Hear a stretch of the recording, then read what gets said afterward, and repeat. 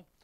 Romans 13, and again we're here in this section about the issue of human government. Verse 1, let every soul be subject unto the higher powers, for there is no power but of God. The powers that be are ordained of God. Whosoever therefore resisteth the power resisteth the ordinance of God. And they that resist shall receive to themselves damnation. For rulers are not a terror to good works, but to the evil. Wilt thou then not be afraid of the power? Do that which is good, and thou shalt have praise of the same. For he is the minister of God to thee for good. But if thou do that which is evil, be afraid, for he beareth not the sword in vain, for he is the minister of God, a revenger to execute wrath upon him that doeth evil. Wherefore, ye must needs be subject, not only for wrath, but also for conscience sake. And again, we were looking last time at the issue of the evil. And we'll finish that up this morning and then look at the issue of the good works. But the issue of government, we are to be, the exhortation is that we're to be subject unto the higher powers. But the question comes, why? Well, because and again, Paul doesn't talk about the form of government, the type of government. He doesn't even talk about the people in the government. Down when he says there in verse 4, for he is the minister of God to thee for good. He's not talking about Nero, because Nero was not a minister of God for good towards the believers. But what he's talking about, the government and the reason why. And when we, in our reasonable service, in our willfully thinking this thing through, come to understand that why God ordained human government, because he does it for a very specific reason, then we can back up, not drill down so much into the type and the people, but just stay back at a cursory view and say, hey, we can be good with this. By the way, look over at 2 Timothy chapter 2. 2 Timothy chapter 2. There's a passage here, 2 Timothy 2, and verse number 4, verse 3. Thou therefore endure hardness as a good soldier of Jesus Christ. No man that warreth, notice, entangle himself with the affairs of this life, that he may please him who hath chosen him to be a soldier. You see that thing about warring entangleth with the affairs of this life? Now, Paul's not saying check out a life, don't pay attention, but he's talking about what's controlling you. What are you getting entangled in? So when you come back here to Romans 13, a lot of believers got entangled and are still entangled with the affairs of this life, and when it comes to human government, they can't get off of it. Look, why?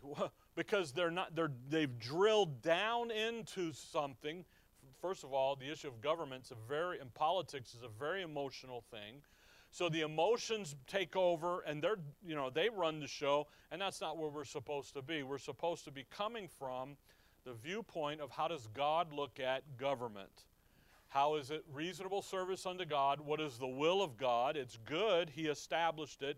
So then we are to accept it, and then we are to perfect it. So if you come back with me just real quick and just kind of remind ourselves, Acts 17, and then we'll run back in and see this issue of government and then pick up kind of where we left off last time in Genesis, Acts 17. Acts 17:26, Paul here on Mars Hill, and hath made of one blood. He's talking about the God of the Bible, the Creator. Verse 24, God that made the world and all things thereon. See? So that's the unknown God that they're worshiping. Well, who is he? He's God the Creator, and that's the ultimate issue. Verse 26, and had made of one blood all nations for to dwell on all the face of the earth, and hath determined the times before appointed, and the bounds of their habitation. Why?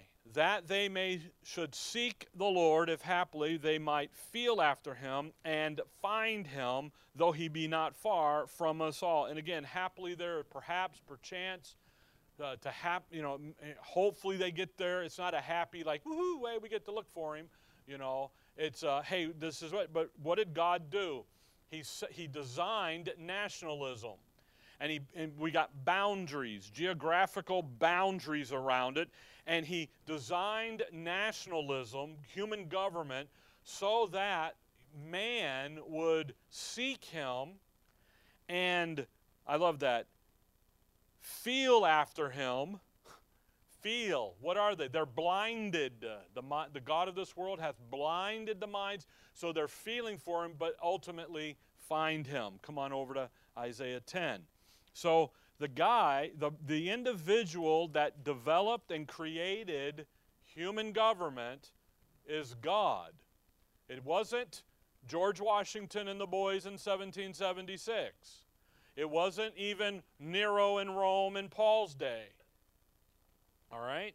It was who? It was God that established human government. And that's Paul's point. The reason that we are to be subject to, number one, is that God is the one that created human government, and human government has a very specific reason. By the way, number two, why you're subject to is that issue of there's going to be a little condemnation come your way. Why? Because if you step out of line, what's the government going to do to you? Knock you back in line. Okay? Then you've got the issue down in verse 5, for conscience sake. You're doing it because why? Because the Word of God tells you to do it.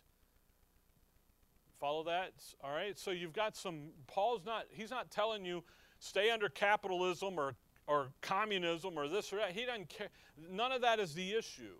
By the way, Nero wasn't any of that. He was a dictator. But yet Rome also had a what? A senate and a parliamentary deal. But yet Nero ruled with a rod of iron. So you got a mixture of it. That's not, the issue is God established human government. Isaiah 10, you've got the description here of the Antichrist. Verse 12, wherefore it shall come to pass that when the Lord hath performed his whole work upon Mount Zion and on Jerusalem, I will punish the fruit of the stout heart of the king of Assyria and the glory of his high looks. For he saith, so the king of Assyria, the Assyrian, the Antichrist, the personification of the adversary, the satanic policy of evil, what's he going to say? By the strength of my hand I have done it, and by my wisdom. For I am prudent, and I have removed the bounds of the people, and have robbed their inhabitants like a valiant man. What did he do? He removed the bounds. He went to he went to one world government. He went to globalism. Okay, to use modern day terminology. He's a one worlder now. He's a new ager now. See, what did God do? God set the bounds. The adversary wants to remove the bounds. Flip over to chapter 14 of Isaiah. Verse 12. Isaiah 14:12. Isaiah 14, verse 12. How art thou fallen from heaven, O Lucifer, son of the morning? How art thou cut down to the ground, which did weaken the nations? How did he weaken the nations? He took away the boundaries. He's going to make everyone one. So when we come back to Genesis 4, so when we look at in Romans 13, and he talks about the evil, there's something very specific here. So God establishes human government, and he does it to protect from a global tyrant, from tyranny. He does it to protect the citizens, humanity. He does it to pursue justice. He does it to promote good. But when we look at when God does that, the evil, Genesis 4, Cain and Abel. What did Cain do to Abel? Verse 8, he slew him. He killed him. He killed it. So what did God do? God marked him and said, you got to be a wanderer, a vagabond. And chapter 4, verse 15, the end of that, and the Lord set a mark upon Cain, lest any find him, should kill him. Well, the mark there was to stop the violence, to stop the evil. The evil is the adversarial plan to do what? Remove the boundaries, but how does he do it? He does it by causing violence to happen. Then at the end there, Lamech killed the guy. killed a young man. What's happening? God marks Cain to stop the vigilante, and yet what has man done? They've waxed worse and worse. Now we've got a secondary murder here. No way to deal with it. Chapter 6, verse 11.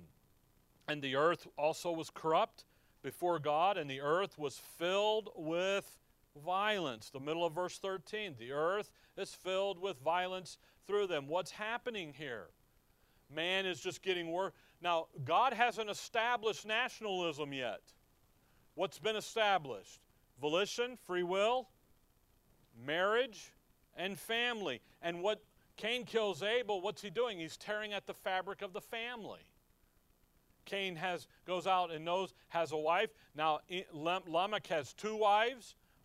Now we're dealing with marriage, breaking that up. So there's this constant onslaught on these institutions. So God floods the earth, chapter 8. Noah comes off the boat, him and his family. They've raised a sacrifice, verse 20, and Noah built an altar unto the Lord and took of every clean beast and every clean fowl and offered burnt offerings. I think about that. Everybody goes, oh, you put two of every kind. Well, no, you put more of the clean animals so that they had something to eat and could do the sacrifice. There's a little cartoon on Facebook, and it's got a lion, and it's got the ark in the background, and he's got the lion in the front, and he's really fat. And it says a bad word. So the cruise was lousy, but the buffet was wonderful. And I'm like, yeah, that's pretty good, okay? You know, and know the ark is in the back. But anyway, it would have been great. I could have shared it, but it's got a bad word in there. So I don't want to do that. But anyway, the Lord, verse 21, and the Lord smelled a sweet savor, and the Lord said in his heart, I will not again curse the ground anymore for man's sake. For the imagination of man's heart is evil from his youth. Neither will I again smite any more everything living as I have done. What's going on now? The earth isn't going to be damaged anymore, okay? But man, they're evil from where? The youth. The human condition is not going to change. There's no help for the human condition. Even after the killing of all of humanity, think about that. You have Noah and his 3 boys and their wives. That's it. And yet, what is still the verdict? The sin nature is going to continue. And you know what's going to happen? Man's heart is just going to get worse and worse and worse. So God institutes, chapter 9, government. Chapter 9, Noah comes off the ark, verse 5. And surely, Noah, 9:1, and God blessed Noah and his sons and said unto them, be fruitful and multiply and replenish the earth. Notice there's no dominion and subdue like he did with Adam. Okay? Why is that? Adam's job was to go out and set up government. He's the first man. Noah's job isn't to set up government. We're going to do it a little different this time. We're going to have nations, nationalism, with boundaries so we can protect and pursue, protect the citizens, protect from tyranny, protect from the evil. The evil weaken the nations. We can pursue justice. We can pursue that which is good. We can come out there and pursue the Lord. We have a secure environment for free will and family and marriage to flourish. Verse 2, and the fear of you and the dread of you shall be upon every beast of the earth. Now, when we pulled up this past week and we saw a deer up on the side of the hill, you know what the deer did? He looked, wiggled his ears at us, and boom, right up the hill. Why? Because it's hunting season coming, and he knows it, and he's moving. Besides, the place is crawling with hunter, you know. So what do we have? Verse 5, and surely your blood of your lives will I require. At the hand of every beast will I require it, and at the hand of man. Now watch. At the hand of every man's brother will I require the life of man. Whosoever sheddeth man's blood. Now think about that. Cain killed Abel. Lamech killed the young man. What's the Lord trying to do here? Stem the evil, slow it down. So what does he institute? Capital punishment. By man shall his blood be shed, for in the image of God made he man. So now we have capital punishment is established. And it is established to be administered not by man, the individual, but rather now by government. Verse 7. And you, be ye fruitful, and multiply, bring forth abundantly in the earth, and multiply therein. Again, Noah, you're not to have dominion. You're to come over here and to just fill the earth back up. And verse 6, look at verse 6. Wherefore whosoever sheddeth man's blood, by man shall his blood be shed. That's Romans 13:4 when we go talk about the sword. The job of the government is to wield the sword. It's the one that's to administer and to do capital punishment. Now come over to Genesis 10, because really this is the part that's important here, because this is when God separated and put up the boundaries. 10:1.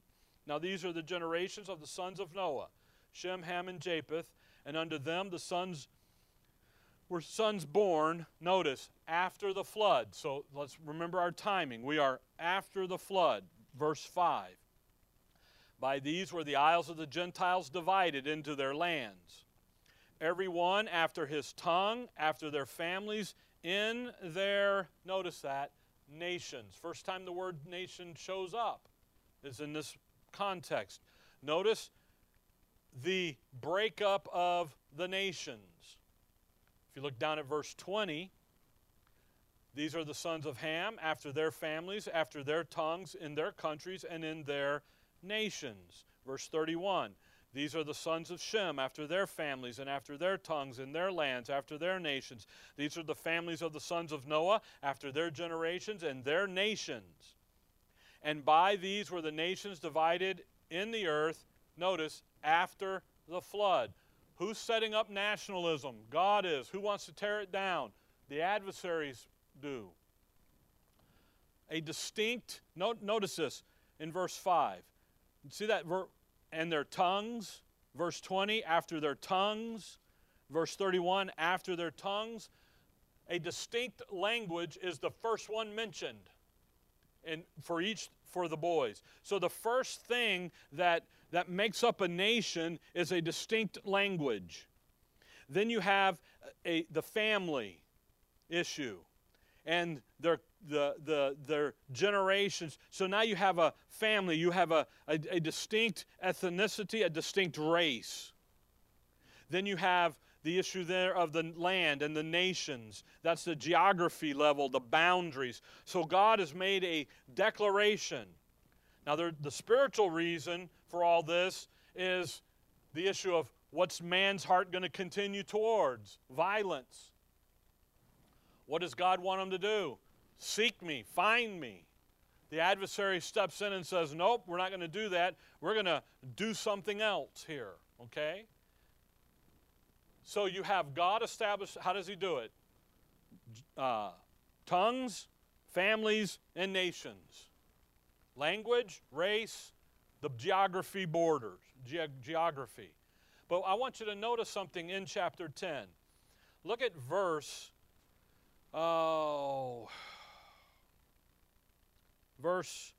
25. And unto Eber was born 2 sons. The name of one was Peleg. Now watch. For in his days was the earth divided. So God doesn't just instantly divide up the earth. He waits for the 5th generation of Shem to show up. Okay, so we're 5 generations down from Shem. Verse 21, unto Shem also the father of all the children of Eber. So we're 5 generations. So God divides the nations, not right after the meeting with Noah, but what?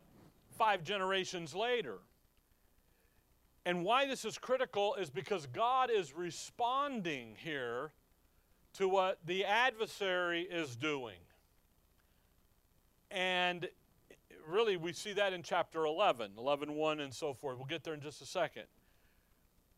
What is the adversary doing? One world, one language, one people, one religion, one government, right? So God says, I'm going to do Genesis 10 in response. Now watch this work out, 10:8, chapter 10. So really, 10 and 11, he breaks 10 out so he can see the national division, but 11:1 to 7 is what's going on. Now, but it's not going on right away. It's going on when? A little bit later, verse 8. And Cush begat Nimrod. He began to be a mighty one in the earth. Do you see Nimrod? Nimrod is the third generation from Ham. So Ham, Cush, Nimrod. So when Peleg is born, Nimrod is roughly 70 years old. Again, Peleg's born, that's when God divides out the nations. So Nimrod is what? 70 years old. Now why is this important? Well, who was Nimrod? Verse 8.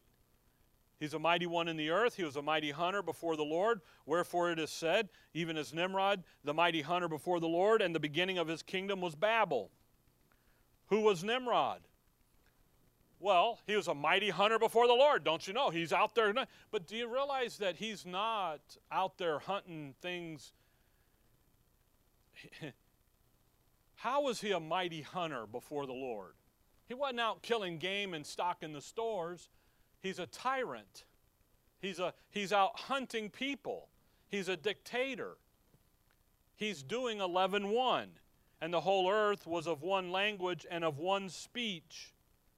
You know what he's doing? If you don't comply and get in line, you're going in the gas chamber.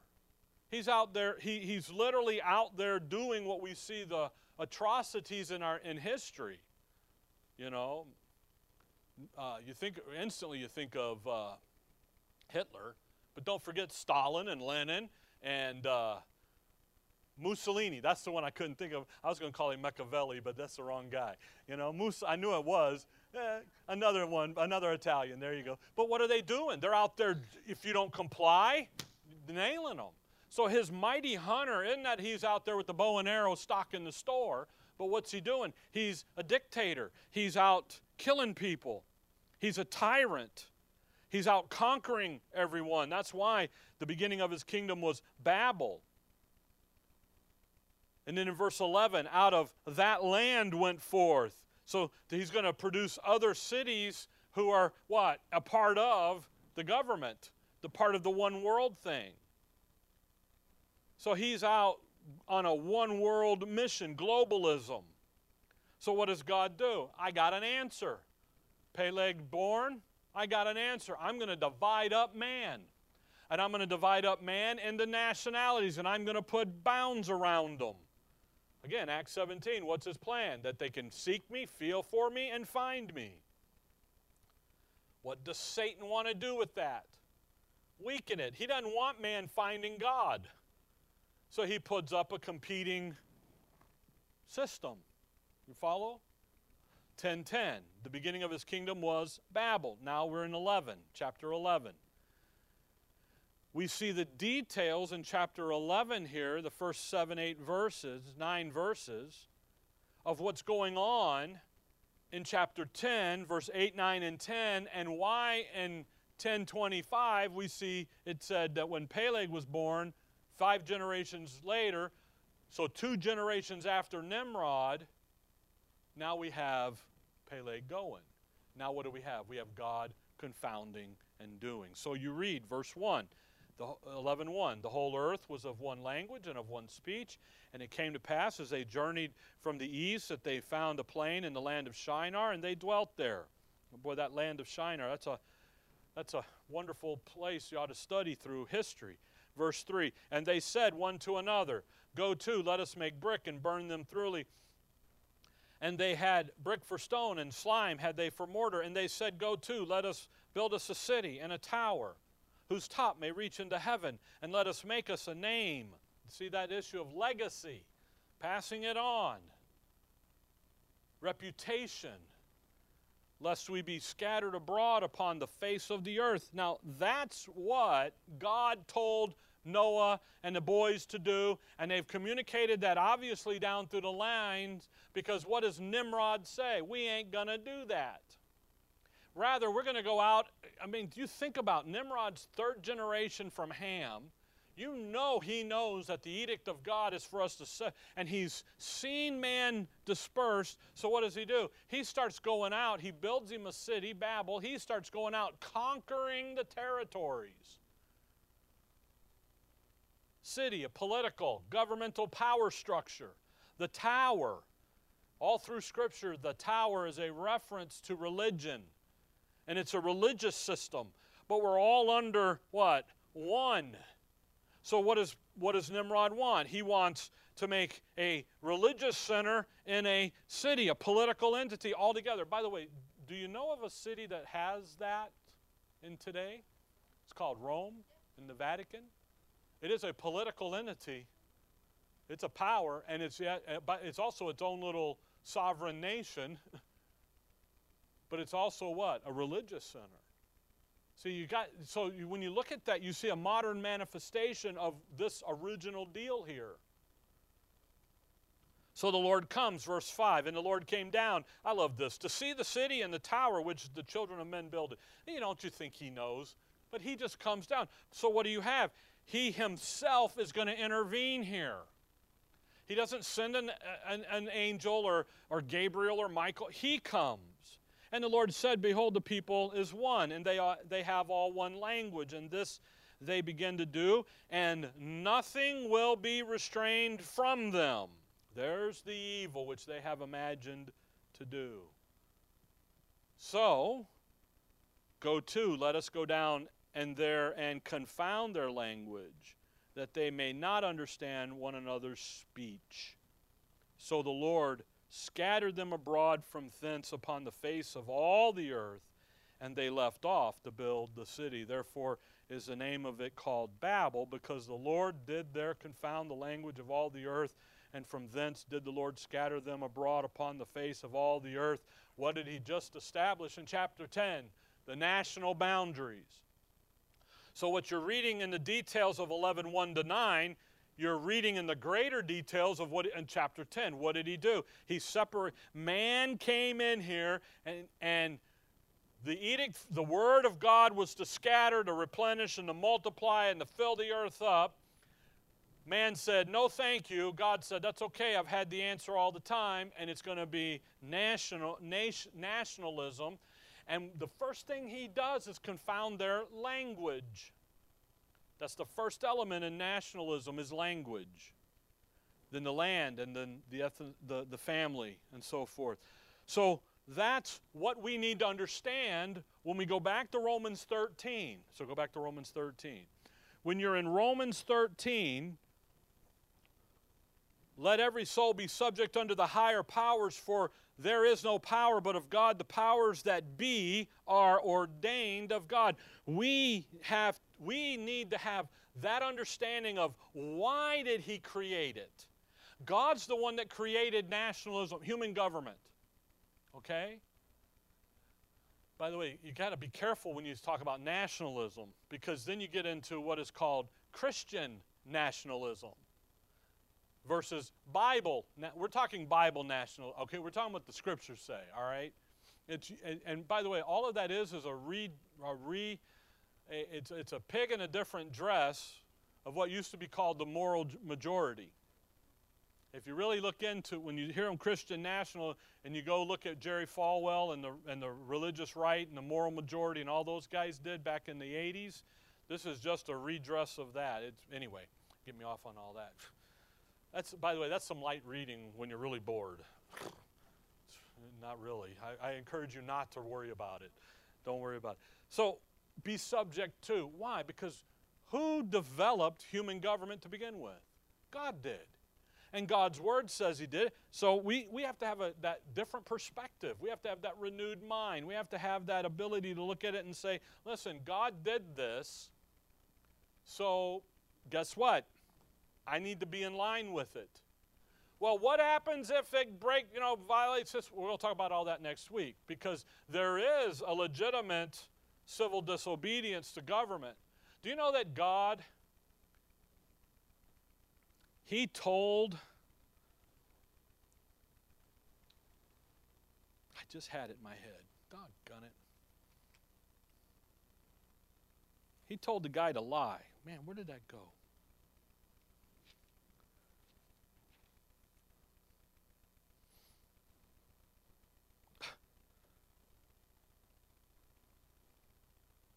The wise men, that was it. Sorry. You know that God told the wise men to lie to King Herod? What? Oh my goodness. Well, but why did he tell them to lie? Because of the baby Jesus and what was going to happen. But did you know that the wise men gladly did it? They did it quietly, resisting the government. They just quietly went the other direction. And they also were willing to take the consequence of the defilement, of defiling Herod. We'll look at that next time. Anyway, more of that next week. Let's get through here. 13:1, actually verse 3. For the rulers are not terror to good works, but to the evil, the violence. And that's why in verse 4, for he is the minister of God to thee for good. Again, he, not talking about Nero. Nero was a wicked man. And Paul, our government isn't the greatest thing since sliced bread either. Okay? It's better than some of the other stuff out there, Russia and all that other, Putin and so forth. But they're still, he's talking about the national, the whole of it, the bigger picture of it. Verse 4, but if thou do that which is evil, be afraid. Again, what's the evil? Violence. How did Satan weaken the nation? He caused violence to be in the earth by defying and disobeying and rejecting the word of God. What was going on in Noah's boys' day? And what was going on with Nimrod? He said, we're not going to do what God's word says to do, so we're going to do this. And what did that create? It filled the earth again with violence. So God says, okay, we'll confound them, we'll ship them out, and we'll make nations. And we'll have nationalism designed to protect those that are doing good. We'll talk about that in just a second here. But see, the thing here, verse 4, for he beareth not the sword in vain. He's able, the government is legitimately allowed to enforce capital punishment and laws and consequences. Everybody says, well, we can just, no consequences, no responsibility. No, God says there is consequences for your decisions that you make. So the sword here isn't something that he's just willy-nilly wielding. You know, you guys have all know the stories of an innocent man on death row and they find out after the fact. Well, everybody goes, oh, you shouldn't have cap. No, you do a better investigating job, I guess. I don't know. And then they use DNA now and they find out guys are on there wrongly. And what do? What do they do when they find a guy wrongly charged? They let him go. And then they try to rectify. Now, you will never give the guy back whatever time he's in jail. But you can, monetarily, they try to fix it, right? Make up for it a little bit.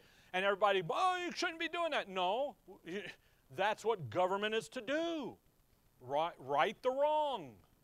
But when the guy's guilty, violating and breaking the law, then what are you to do to him? You're to nail him.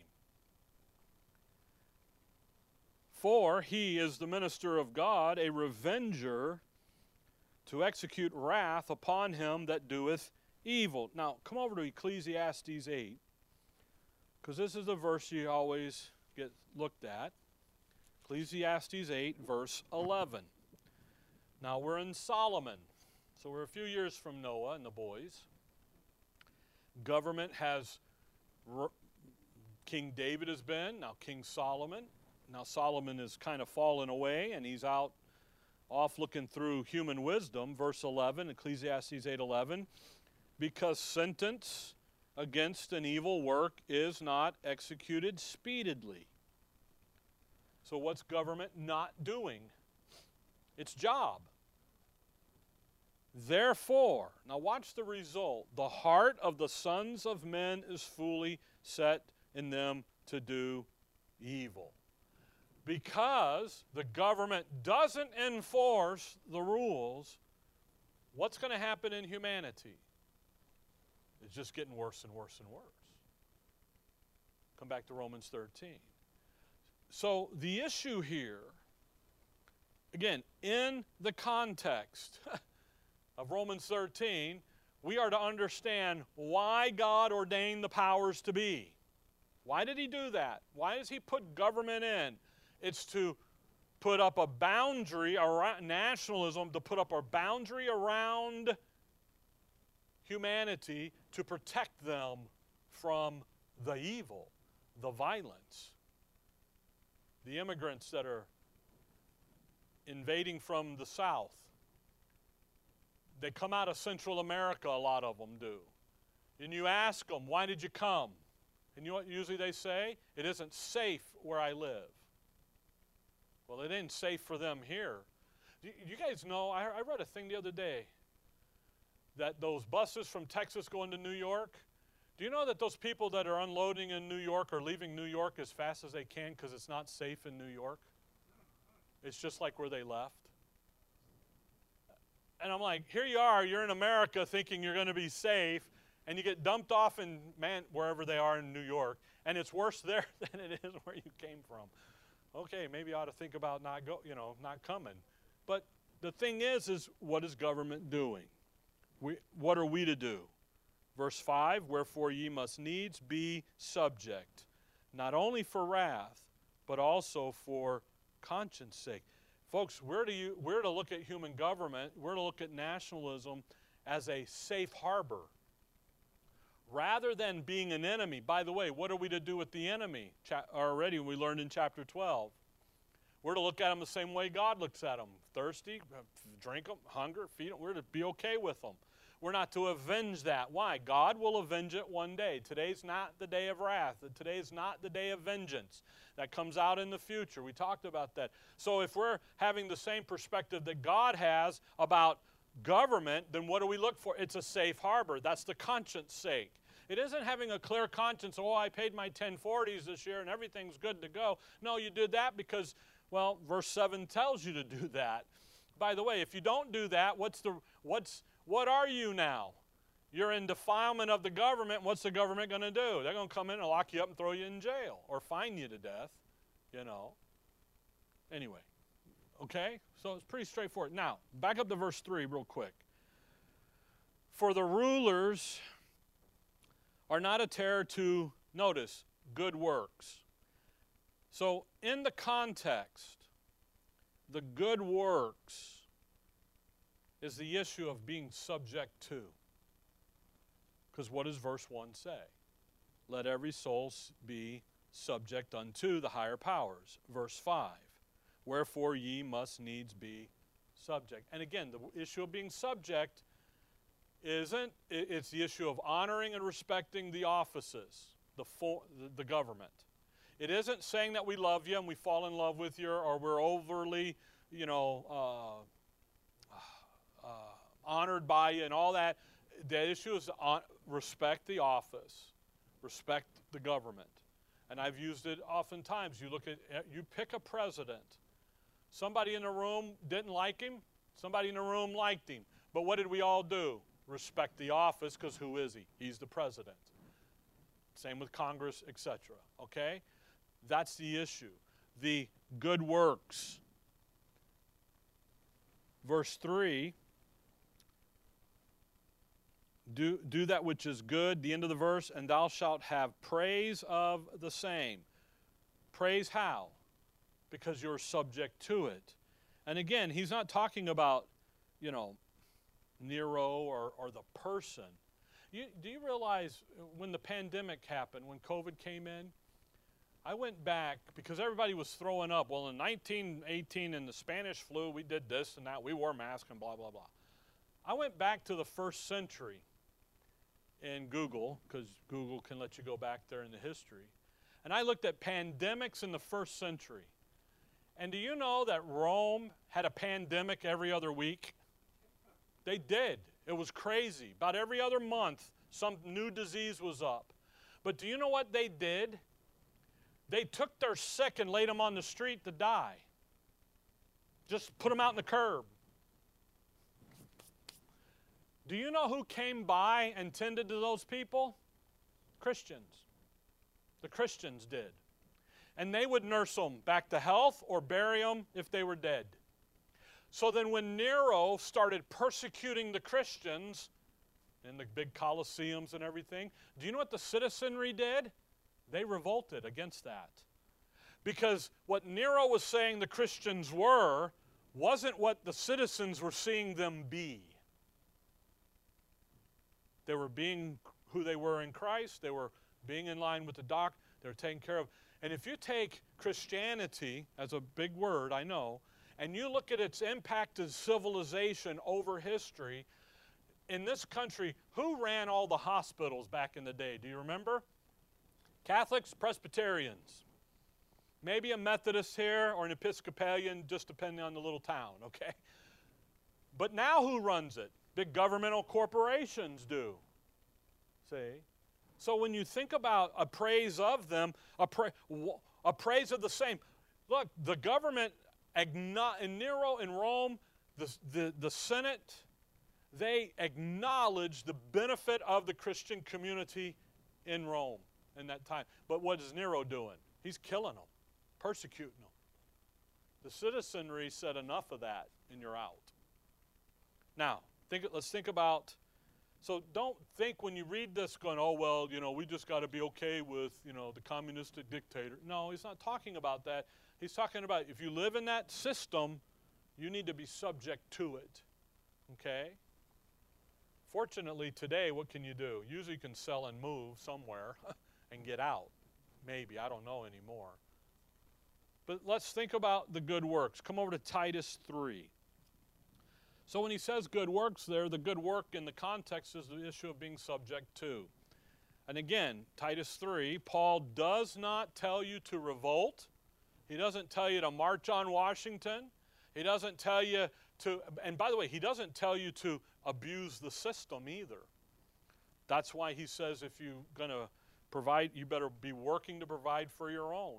Because the government was never to be a social bailout program, people. The government was to do what? Protect, deal with the evil, the violence, protect and pursue. See, in our system we have such a social economics. Do you ever, maybe you guys do, I'm preaching to the choir probably, but anyway, Titus 3. Ask me sometime about, anyway, don't ask me. 3:1. 3:1. Put them in mind, now watch, to be subject to principalities and powers, to obey magistrates, and to be ready to every good work. What are we to be ready to do? Well, it's a good work, but where does it start? Being subject to. See the context. Now watch verse 8.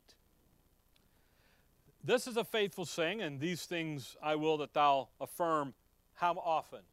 Constantly, that they which have believed in God might be careful to maintain good works. Now, what are the good works in the context of verse 8? Verse 1. Be subject to the principalities and the powers and obey the magistrates, to speak evil of no man, verse 2, to be no brawlers but gentle, showing all meekness unto all men. Why? Because you were there. Verse 4, you got saved. Verse 5, verse 6, verse 7, there's your benefits. You were there as a rebellious little savage sinner. You came to Calvary. Maybe you were revolting against the government. You come to Calvary, now you're going to be what? Subject to. You're going to have a what? A renewed mind viewpoint. Now again, if they overstep their bounds, come over to Galatians 6. Think about this issue of good works. The context, understand something about what is really going on. And again, we have to take care not to just drill down in our own situation, the type of government we have here and where we think we see it going and who's there and who's not, okay? Now, in our system, we have a say in who's there and who's not. Exercise that say. I said it last week. Ultimately, what Paul's telling you to be is a good citizen of the country you live in. That's really what he's saying to be. Chapter 6, verse 10. As we have therefore opportunity, let us do good unto who? All men. Not just, well, especially unto them who are of the household of faith. That's not just take care of each other. That's do it where? To all men. 1 Thessalonians 5. 1 Thessalonians 5 and verse 15. Right in the middle of all this exhortation here. See that none render evil for evil unto any man, but ever follow that which is good, both among yourselves and to all men. Man, you know what we're learning here in Romans 13 is that as ambassadors of Christ, the reason we do good, even towards a guy like Nero, or Hitler, or Mussolini, or any of them, is because we understand that we're not a part of this world, but we are a part of the kingdom of His dear Son. We're sent here to do a job, and one of those issues is this issue here of recognizing, go back to Romans 13, understanding that in verse 4, the government is a minister of God to thee for good. So when we interact, no matter what's going on, whether the government loves you, because that's only for the season, the next season they may hate you. We're to understand why God established the human government, why He ordained the powers to be, and we're to be in obedience because of those powers, because of that understanding. You follow that? Now come back with me to Acts 5. Because this verse then gets thrown up at us. Acts 5. Folks, we're to obey the ordinances because God ordained the ordinances. He didn't ordain the people in the ordinance, in the power structure. He didn't ordain the way the government is. By the way, those people need to hear the gospel and get saved. But that's our job as ambassadors. What is the message of, what is God's attitude towards the world? We learned it in Romans 12. It's grace and peace. It isn't wrath and violence and vengeance. There'll be a day of that in the future, but right now it's grace and peace. Listen, if you go into a situation in life with grace and peace rather than wrath and anger, and I'm going to get my way, you might end up getting your way after all. You know, what's that little thing? A little sugar you catch more flies with honey or something like that anyway. Okay? Well, that's kind of maybe a little attitude to have, you know. Be wise as serpents and be wise as the doves or craft. I don't know. Boy, the verses are bad today. Look at Acts 5. Good thing there's not a lot of folks here, huh? The internet's probably loaded today, and that's okay. You and I, we should never be the reason, we shouldn't be the reason that government gets violated. Don't be the cause because of your being disobedient. Let Nero be the cause. Let the guys in the offices be the cause. That's Nero's problem. That's the people's problem. Let's be in it the way that we're supposed to be in it. We're to be in it subject to. Now watch Acts 5, verse 29.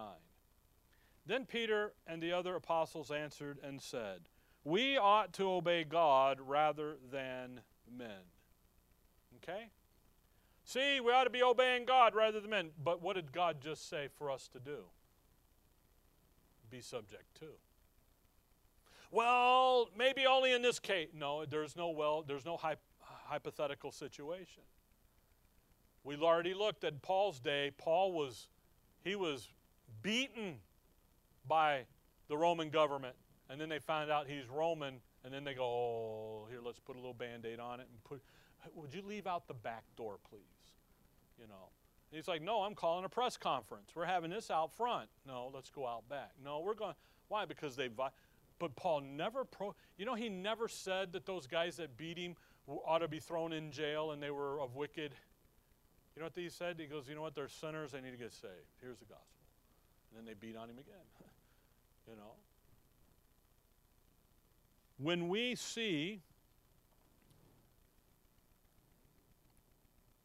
and when we understand that why God ordained it all, okay, then for conscience sake, what can we do?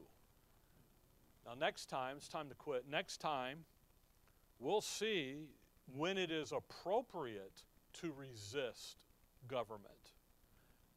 Because, and by the way, there's no hypothetical in any of this.